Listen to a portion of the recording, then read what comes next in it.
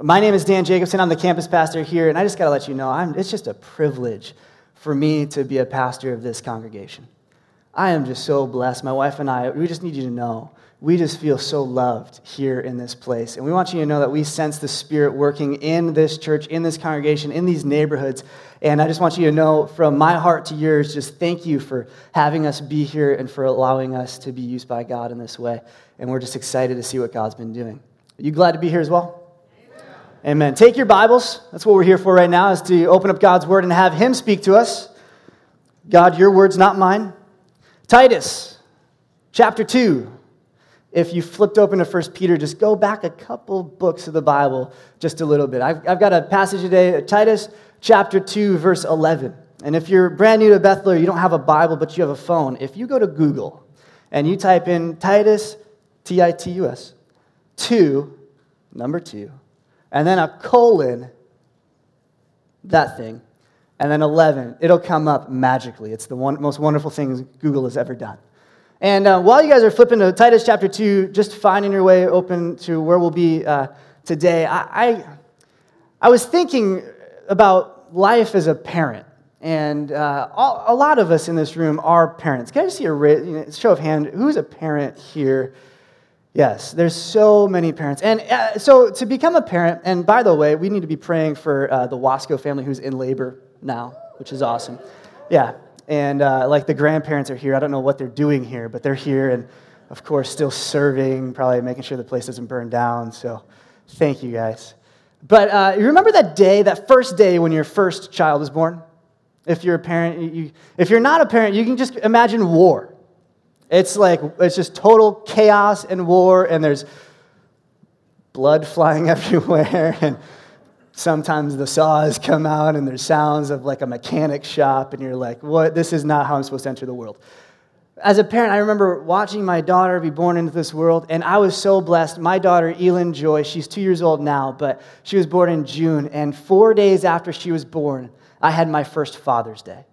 It was like one of the most special occasions, and I took a picture of Elin when she was 4 days old, kind of just being held in my arms on this Father's Day. This is her. This is one of the most precious pictures I have of her. We were just sitting at home. I think that was a Sunday afternoon, and she was just lounging in Daddy's arms. And it was a weird moment for me because I had 9 months building up to the fact that you're going to have a kid. That's God's blessing upon parents, right? You got 9 months to prepare. But at the same time, I had no concept of what it would be like to be a parent. What was it going to be like to have another human in our house? What was it going to be like to have this little crying, needy thing? And I remember the thoughts going through my mind in this moment on this Father's Day, at this time that this picture was clicked. I remember thinking about how much hope there is in the arms of your daddy, and how much hope I have for my child as she is in my arms. How much hope holding her in my arms I had, just welling up for her future and for the type of person she was going to be. Because I was thinking, she costs a lot of time and attention and money now. But one day she's going to grow up. And she's going to be a field goal kicker for the Chicago Bears. Yes, because field goal kicker, I'm her dad, I want to protect her, she shouldn't get hit, there's rules in place, but I also want her to make game-winning field goals and make us a lot of money to pay back what we're about to pay for her, right? Now, I have ambitions and hopes for my daughter that she would be gleaning from my musical acumen. Actually, let's hope that it skips back a generation, from her grandparents' generation, some musical ability, and she'll write songs that even like Taylor Swift thinks are cool. Like, I hope that happens for her. I'm her daddy. I want the world for her. I remember thinking in this moment, the hope that I have for my daughter is that she would grow up to be loving, that she would grow up to know Jesus, that she would grow up to be a caring type of person, that she grew up to have her mom's sense of humor and not mine, that she would grow up to be wise beyond her years, that she would have adventurous fun personality, that she would be diligent and hardworking, she'd be caring and compassionate. These are all the things that I remember holding my daughter in my arms and thinking, this is what I want for you. This is the hope that I have for you. And it took me actually holding her in my arms to realize that there is this hope. It took me experiencing that moment to recognize the hope that I had for her future. You see, we seldom hope for what we don't know could be. We seldom hope in the dreams that we don't have. And I want us today to look at Titus chapter 2 to help us realize, maybe you've never realized that the Christian life, there is hope for us and for our future. And today in Titus chapter 2, Paul, who is an apostle of Jesus, he writes out for us the hope that we have for us. You see, where wishful thinking fails, hope has the ability to rewire the mind, to reprogram the heart, to reorient the soul, to help us stay the course when times are tough, to help us believe in the things that are unseen, and to take us where we never thought we could go. You see, all of us have hope in or for something. At a wedding, the bride and the groom hope that the other keeps their vows. Right? At a funeral, we hope that one day the loved one that we've lost will be seen again. At birthday parties, we hope for another year of progress and growth. And for some of us at Christmas time, we just hope for gift receipts. But all of us have hope. We hope in this deep, confident expectation, a grounding, so to speak, in our hope that actually propels us forward. See, hope, it moves us. It moves me to act in ways that I never thought I could and to do things that I never thought were possible. It moves me, it moves you, it moves us as a community. In Titus chapter 2, we see how Paul explains how this hope that we have grounds us in our community. Are you in Titus 2? You have it in front of you? Great, let's read together. Verse 11.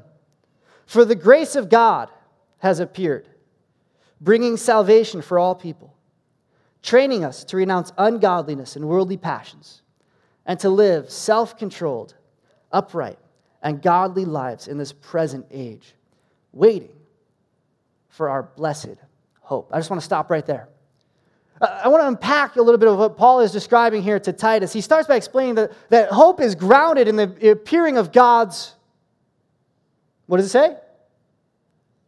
It's right in the text, God's grace. The grace of God has appeared, which brings salvation for all people. The meaning here, which is deep and beautiful for us, this first hope that I want to bring to your attention that Paul is highlighting for us, is that there is a hope that we have for righteousness. The hope that we have is a hope for righteousness. Could you just say that with me? The hope we have is for righteousness. Righteousness. Now, I don't know if you've not grown up in church, or maybe today is your first day in the church building. You're like, I don't know what righteousness is, Dan. That's a weird word.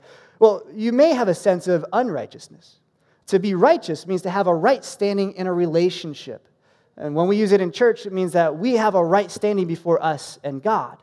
But unrighteousness is when there's a fracture or tension in a relationship or something is wrong. Maybe you've been in your family at a Christmas party or an awkward Thanksgiving party where there's unrighteousness between an aunt and an uncle or cousins or something, and you could feel the tension in the room. That's a picture of unrighteousness. And the truth that Paul is pressing in on us here goes all the way back to the beginning. And it's this, that all of us at the beginning of our lives, we are, between us and our relationship with God, we are all, technically, the theological term is jacked up. We are messed up. We are in a state of unrighteousness with God. You see, the truth about man and human history is that we are broken, we're selfish, we're hurting in our frustration. We don't even get past the second page of the Bible before we display our wickedness and our sinfulness. You see, the story of God and creation is that God creates the world in Genesis 1, right? And He breathes into existence and He speaks the words and the earth is formed and it's perfect and it's beautiful. And God creates man and He breathes His breath into his lungs. You see, in Eden, God gave His breath to us. And He tailor-made for Adam a wife made from his ribs. It's an amazing, talk about a soul mate right there. Adam and Eve walk in the cool of the day, and God is with them. The most amazing scenes in all the Bible happen in Genesis 1 and Genesis 2, where God is present in His creation, where God has a perfect relationship with His people, where God is so intimately involved in their lives that he walks along the cool of the day. It's as if Adam and Eve are at God's tropical resort, sipping kiddie cocktails and lounging by the lazy river. This is the good life. But it doesn't take long for us to see that our sinful ways rear their ugly head. Because the good life in the Garden of Eden only lasts 28 verses. The whole entirety of the good life that we had was 28 verses long. Because we all know that Satan came and deceived and we were tricked. And out of our sinful desires of our heart, we ate. And sin enters the world. You see, the reality of our past is that we, like Adam and Eve, we constantly choose to disobey and distrust God and His Word, and it wrecks us. And it separates us from God. And the penalty for their sin was removal from the garden, and death enters the world. And so now we're all born into this world not only selfish, but with a complete propensity to ignore the visible workings of God in our life. We were born as aliens, as enemies, as the songs that we sang today so clearly stated, I once was your enemy, but now, right? I was born, we all are born into that state where we're in unrighteousness with God. We see this here today. I mean, my daughter, you saw her up there, she's really cute and everything, but she came out and we have proof that she is selfish. She's a wicked little sinner at heart. And that's how it goes. And sin has entered the world, and brother fights with brother. And on page 3 of the Bible, brother kills brother. And this carries on today, right? I mean, the marketplace, it's shaped by corporate greed. Economies are in turmoil because of manipulation. Entertainment is host to a slew of perversions. Families are wrought with relational conflict and insecurities. We lock everything up because we don't trust anybody. We put locks on our doors. We put money in banks. We even put passwords on our phones, which is ridiculous to me. But we put passwords on our phones because sin dissolves trust. One of the largest issues in our society today in education that teachers deal with is plagiarism and cheating. We, as a society, tend to buck against submitting to the power that's centralized in the hands of a few because of the vast amount of abuse that has become of that. Do I need to keep going with a problem that we have because of sin? No? You guys are like, we feel it, Dan. Move on. Because this is us. We're enslaved to our addictions. We're hungry for power. We're insecure in our abilities. Some of us have been victimized by the actions and the sins of others.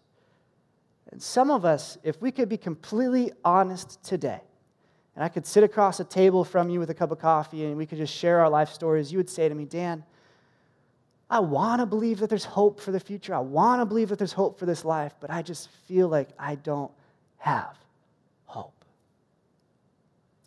And it was into this world, this post-Eden world, that God interjected Himself into our story through the person of Jesus Christ. Where God had looked upon our estate and He saw us and He said, I will send my grace and your hope to the world. And this is what Paul says in Titus chapter 2, verse 11. For the grace of God, look at it, for the grace of God has appeared. It's past tense. It's already been shown. He's already come. It's here. And He's brought salvation to all people. You might know this already. Grace is undeserved kindness. It's something that you don't deserve. It's a gift to you that you didn't work anything for. And the universal undeserved kindness that God has bestowed upon all of us is that while we were still sinners, Christ died for us. Amen? You see, deserved kindness would have been that while you were a sinner, you read some self-help books, read The Secret, figured out how to get yourself clean, and then once you were worthy of dying for, then Jesus would die for you. But we have a promise in Romans 5:8 that while we were still sinners, while we still were enemies of God, while we still were against Him, Christ died for us. You see, we deserve to be locked out of Eden. We deserve the punishment which Romans 3:23 says is death. But this is how amazing and how powerful and how absolutely excellent our God is. That in his grace, he gives me what I don't deserve, which is life. The grace of God, which brings salvation to everyone, is that Jesus died on the cross to pay the penalty of our sins and to break the power of death in our lives and to set right what was fractured in the garden.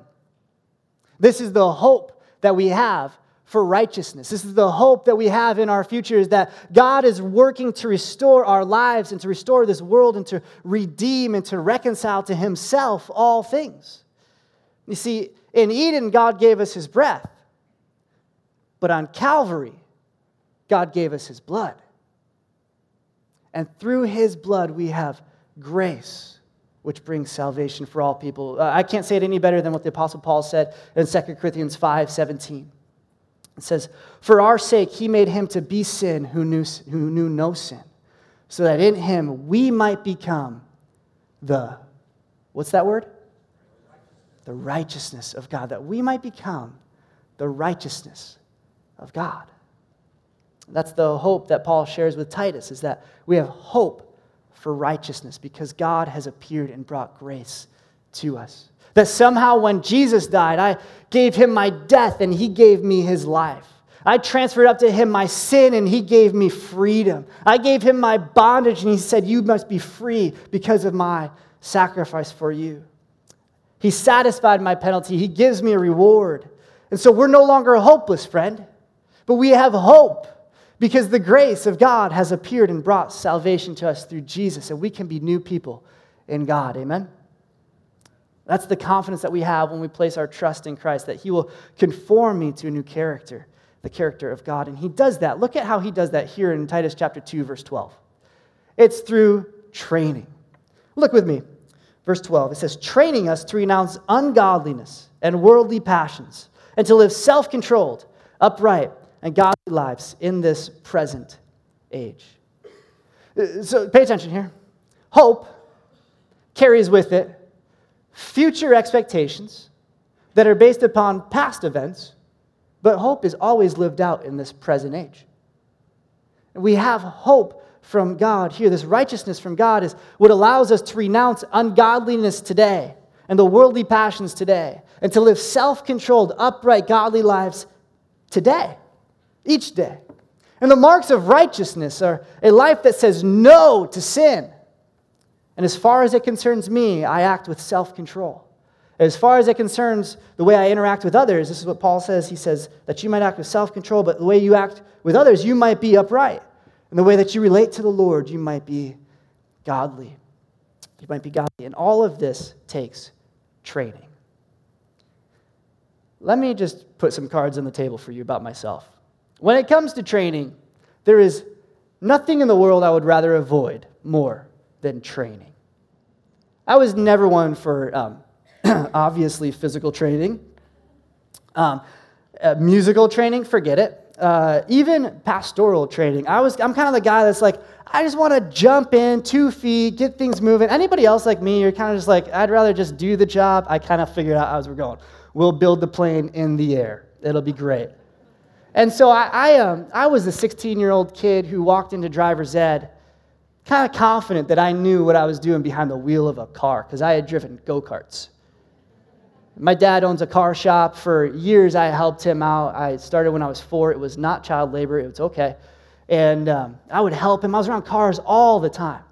I walked into my driver's ed class thinking my self-made driving skills, pulling cars in and out of my dad's shop when I was 14. Like, I got this, dude. I don't know what you're going to show me from Oprah that's going to scare me, but, like, I can drive. And I was a good driver, to be fair. I never had any issues, but I was not a trained driver. And I found out that there's a difference. Because one day as a high school student, I was driving home from school in my sweet ride. It was a 1990 Toyota Corolla SR5 stick shift black. It had those headlights that, you remember these cars? It had the headlights when like you hit the thing, they like go, zip. You know what I mean? This is back in the day, almost DeLorean style. And if you did it really fast, you'd be like, and it looked like the car was blinking at you. It was the coolest thing in the world. I paid $500 for this car. I love this car. And one day I had a new CD. I know I'm old. And you remember the CD wrappings? You had to use your hands and your teeth to rip those things open. I'm opening up the CD to listen to this thing, and I'm driving my stick shift, got too much going on, and all of a sudden, the car in front of me gets cut off by another car. And I see these 2 red brake lights and the shiny Lexus symbol looking back at me. And I jam on the brakes, and it was kind of wet outside, and I skid, and all of a sudden, kabam, right? And my radiator is bursting, and there's steam coming out, and the hood crumples back from the car, and the headlights go flying everywhere, and all I see is this Lexus symbol right in front of me, thinking, oh, I had hit a $65,000 Lexus. She was not very happy. I called a tow truck because my car was totaled. I called my parents. I did not call the police, but they came, and they gave me a ticket, which I totally deserved. You see, I wasn't a trained driver, because had I been a trained driver, I would have known that on a 1990 Toyota Corolla SR5 5-speed black with headlights that do this, you have disc brakes. Disc brakes are not anti-lock brakes. Disc brakes are the brakes that freeze up when you jam on the brakes. To stop quickly, you gotta pump them. And I would have learned that in driver's ed. They told me, I'm sure, but I wasn't paying attention. And so often, how do we in our lives with Jesus, so just like that, think that we got this thing covered? Think that I know Jesus, I got to know Jesus. My dad was a deacon. My dad was a pastor. This person, I've been in the church ever since I was a fetus. I know what grace looks like, and we haven't yet allowed, listen, we haven't allowed the grace of God to train us into the righteousness of God. How often we go through our lives understanding that God is a forgiving God, that God is a loving God, that God is a gracious God. And so we use that as a license to sin our way through life. To say, no, it's not a big deal if I live with a little bit of sin. Jesus is definitely going to cover that. And so we grow tolerant to the little, slight mistakes, and we don't realize that what we're doing is ignoring the visible workings of God in our life, and we're heading towards an accident.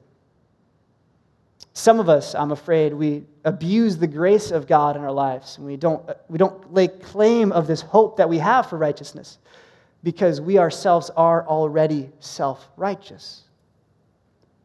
We don't need anybody to tell us anything. We don't want our wife's input. We don't want our husband's input. We don't need that guide on the road to tell me what to do. I don't ever want to listen in a small group. I've always got the answers. Who are you to tell me, man? Has it ever occurred to us that the biggest need in the heart of a Pharisee, these are the religious leaders who crucified Jesus, the biggest need that they had in their heart was the need for grace.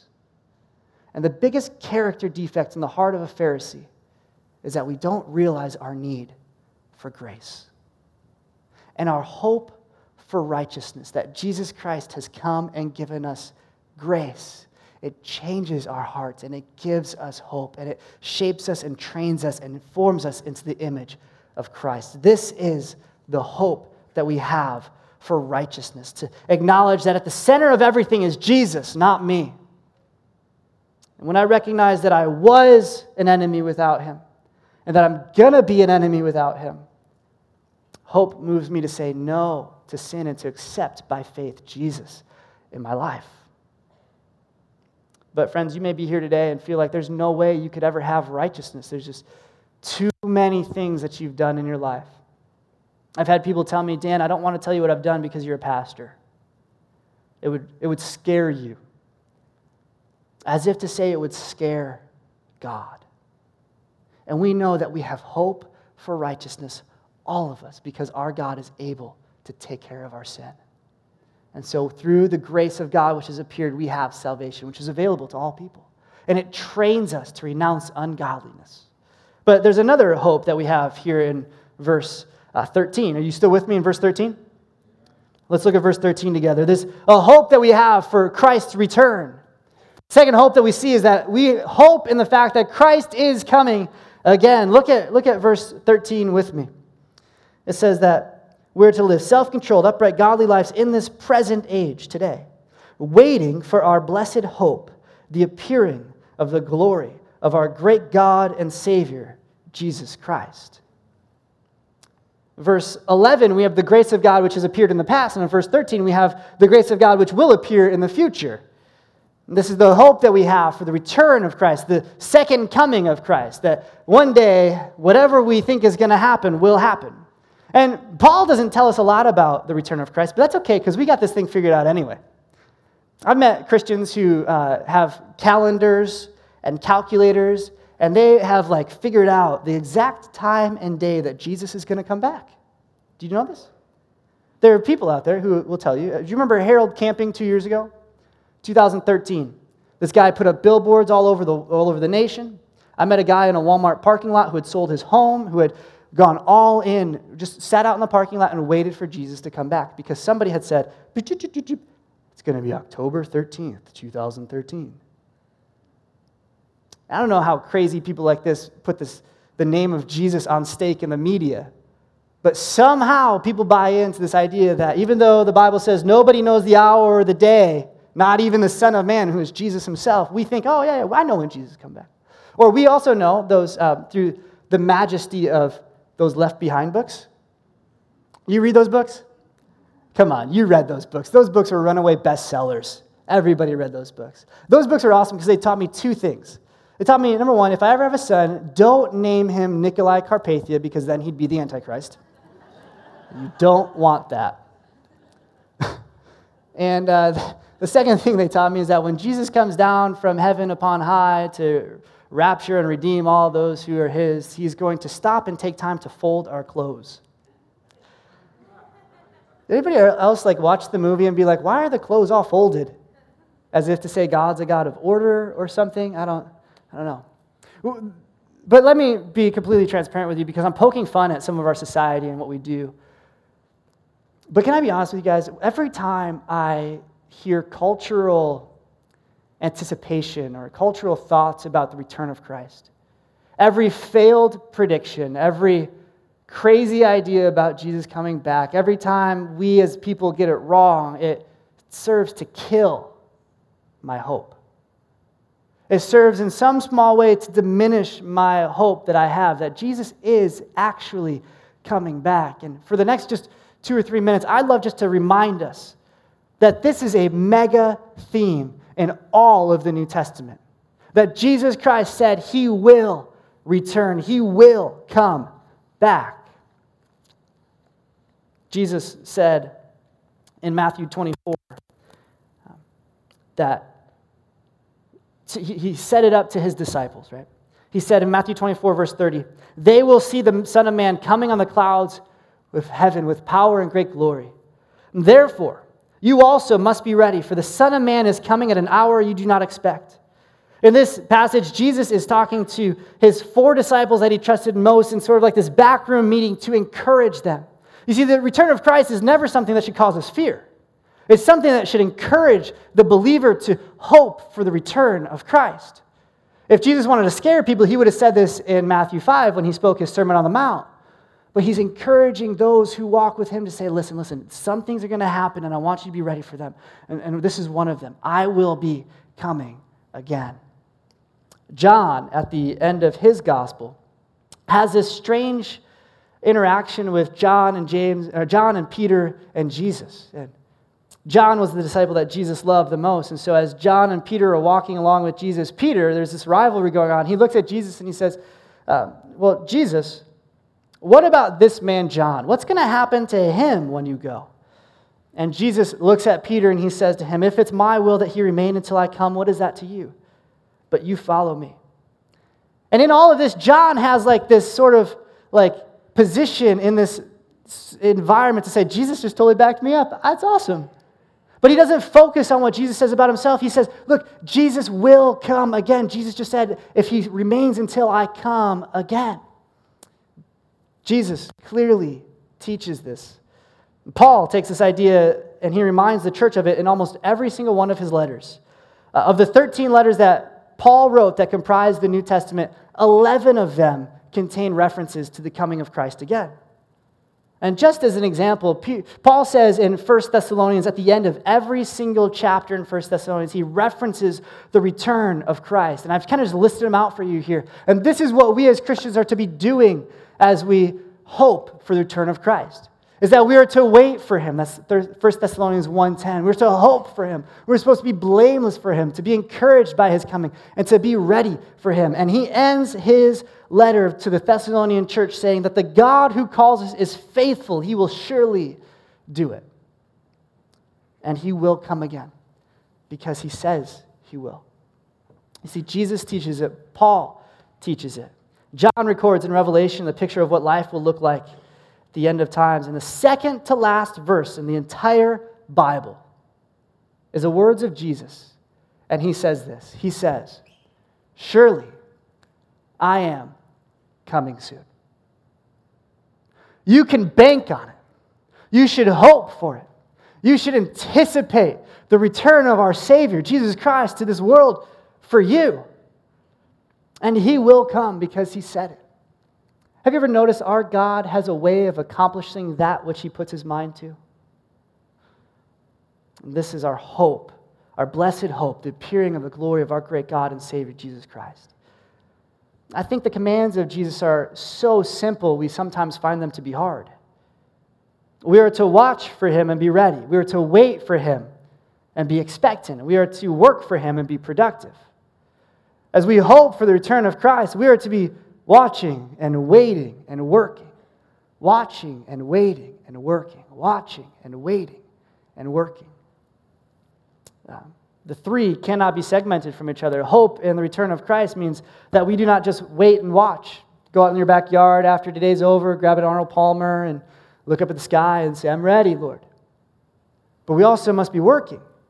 You can't just work and wait and not look. How many of us do that, where we go through our days and we know we're waiting for Jesus to come back, but we're never consciously saying, "God, would you come back today?" Jesus always gives pictures of people who are at work. Matthew 24, he says that the day when I come back, that it's going to be like two women who are out in a field working, or two men who are out in a field, or two women who are grinding grain at a mill, or a servant who is doing the work of his master. I think about it this way. When I was younger, my parents would leave for the night when I'd be like 8 or 9 years old, and they would leave me and my two older sisters in the house to do our homework and to do some chores. You ever give your kids chores to do? Say, "I'll be back around 9. Make sure the dishes are put away, the laundry's done, and your bed is ready. You got that thing made." And so my parents would leave, and I would go immediately to the freezer and grab a big bowl of ice cream. And I'd go to the TV, and I'd flip on a Bulls game, and I would sit there until 8:57. And sometimes my mom was so gracious, and this is back before there were cell phones, she would actually call from wherever they were, and she'd say, "Hey, we're on our way back. Are you guys okay?" And I know it was just my mom saying, "If you haven't already done what I asked you to do, you better get busy." But some days she wouldn't call. And all of a sudden, we'd be sitting there in our living room watching the Bulls game, and we'd hear that little hum of the garage door going up. And me and my sisters would spring into action, throwing pillows back on things, running and dumping all of the ice cream into the dishwasher, just trying to act as if we were busy and working the whole entire time, and it never worked. And how similar is that to us as we think about the return of Christ? Hoping in Christ's return causes us to get busy on his behalf. Causes us not to procrastinate in our laziness. Causes us not to miss the opportunities to advance his kingdom that he's called us to.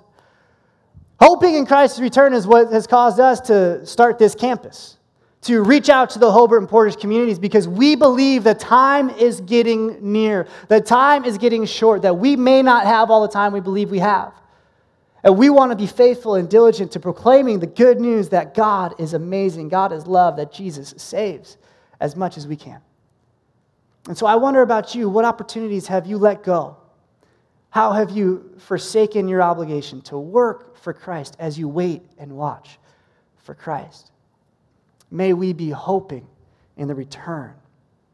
And so Paul shows us that we have a hope for righteousness through Jesus. We have hope for the return of Jesus. And he finishes this section. One more lesson. You have time for one more lesson? One more lesson. It's the hope that we have for a relationship with God. Look at verse 14 with me. This is the last verse that we'll read. Verse 14 says this, that we're waiting for our blessed hope, the appearing of the glory of our great God and Savior, Jesus Christ. who gave himself for us to redeem us from all lawlessness and to purify for himself a people for his own possession, who are zealous for good works. At the end of our days, our hope is the same as our existence. We are beings created to relate to God. And I don't know about you, but I find the relationship that we have with our God very one-sided. I mean, in Genesis chapter 1, he creates a home for us. And he creates man. And he creates woman. And he creates marriage. And he places man and woman in this garden that he has created for them. And he gives us his breath. And he gives us his law. And he gives us a command. He gives, he gives, he gives. He's given us everything in this world. There was a missionary, S.D. Gordon, who once was thinking about this, and he wrote this. He said, this giving of himself is his most characteristic trait. He's given us everything and has been doing so constantly. In giving his breath, he let us know that whenever the need might come, he would give us his blood. And that's exactly what Paul references here in verse 14, that Jesus gave himself to redeem us and to purify us, to be a people for his own possession. The heart of God, friends, longs for you and for me. The heart of God so knows who you are and where you've been, and he loves you because he made you. Long before God even created the garden, Jesus was in the Father's presence at the Father's side. And it was his love for us that drew him down to our side of the galaxy and saw us in our lowly estate, where he sacrificed his comfort and his glory to come to us and to give of himself for us so that we might have a way to relate to God once more. I find this hope that we have for a relationship with God, that we can know God and he know us, that we might have righteousness in our relationship with God once again. I find this to be the great universal equalizer among humanity. That God so loves each one of us and has gone to such great lengths for us to be in a relationship again. It means that the drug addict can repent and believe and be saved and welcome to God as a child. It means that victims of abuse can find healing in his arms. It means that liars can release their pride and live truly. It means that the self-righteous can find real righteousness through Christ. Where sinners are saved and loved ones are purifying because a relationship with Christ is the most purifying thing imaginable. It starts when you believe in Christ and he purifies you. And it happens to go on until the day when Christ comes again, where, check this out, at the end of days, when Jesus does come back, we have a promise that he will return to call to himself his church, which God's word calls his bride. You see, all this time, God has been purifying and calling and wooing and pursuing and proposing to us, his church. Because one day in the future, the hope that we have is this hope of a relationship between a marriage ceremony between Christ and his church, where we will stand before Christ, perfect and spotless, the one that he loves, that he is excited to unite himself to. It remains true today, even in the midst of our cultural changes, that the most intimate relationship that we have a category for is the union between husband and wife. And this is how God describes the relationship he wants to have with you. That at the end of days, we might be called his bride, because in Eden, God gives us his breath. And on Calvary, God gives us his blood. And in Zion, and that day when we go to be with God, he will call us his bride. But if you're anything like me as we kind of close down this message and consider a little bit about it, to hear that God is purifying his church or that he's in love with his church sometimes makes me go, really, God? Like this, here. And if you'd be so kind as to, calmly and not judgmentally look around and just see what I'm talking about. This, the people in this space here, this is who we're talking about. These are those who have been saved by God, who are being saved, are being purified. This is what you love, God. a bunch of self-righteous people, a bunch of sinners, a bunch of people who missed the mark. I know that's who I am, and I know that's who you are. That you chose in your infinite wisdom to call us the thing that you love the most. That you call us your bride. That you would die for us. And Jesus says, yeah, I love my church. I love who you are. And some of us, one day we hope that we'll be worthy of Christ's wedding, but today we don't feel beautiful. You hear that one day we'll be spotless, but today we feel dirty. We say, Lord, if you came today, I don't know that this would work out. But my friends, we have hope. Hope. Hope in that Christ has come and he loves his church. And he wants to have the greatest relationship with you and with me and with us as a community together. That he is loving the church, pursuing his church, and purifying his church. And so at the end of this message here in Titus chapter 2, we see that what unifies this congregation here is not three distinct hopes that we have, that some of us might be righteous and some of us might hope for the return of Christ and some of us might have a relationship with God. But we have a hope that is not three separate hopes, but one singular hope. It is the hope that is found uniquely in the person of Jesus Christ. For he is our only hope. That through him alone we can have righteousness. That through him alone, coming again, we hope for his return. And that through him alone, we can have relationships that are put back together by him. This hope works itself out in our marriages, where those who have been separated because of marital strife and division can yield their lives to Jesus and find reconciliation and healing, because we know that we will be reconciled and healed together with Christ when he comes. That those who have strained relationships, even in this body, can release their pride and bow their knee at the cross of Jesus Christ and together say, we look to Christ alone. And we want to follow Christ alone and have righteousness in this community here. The hope that we have in Jesus so permeates every aspect of our lives. And I want to ask you this, have you placed your hope in Jesus alone?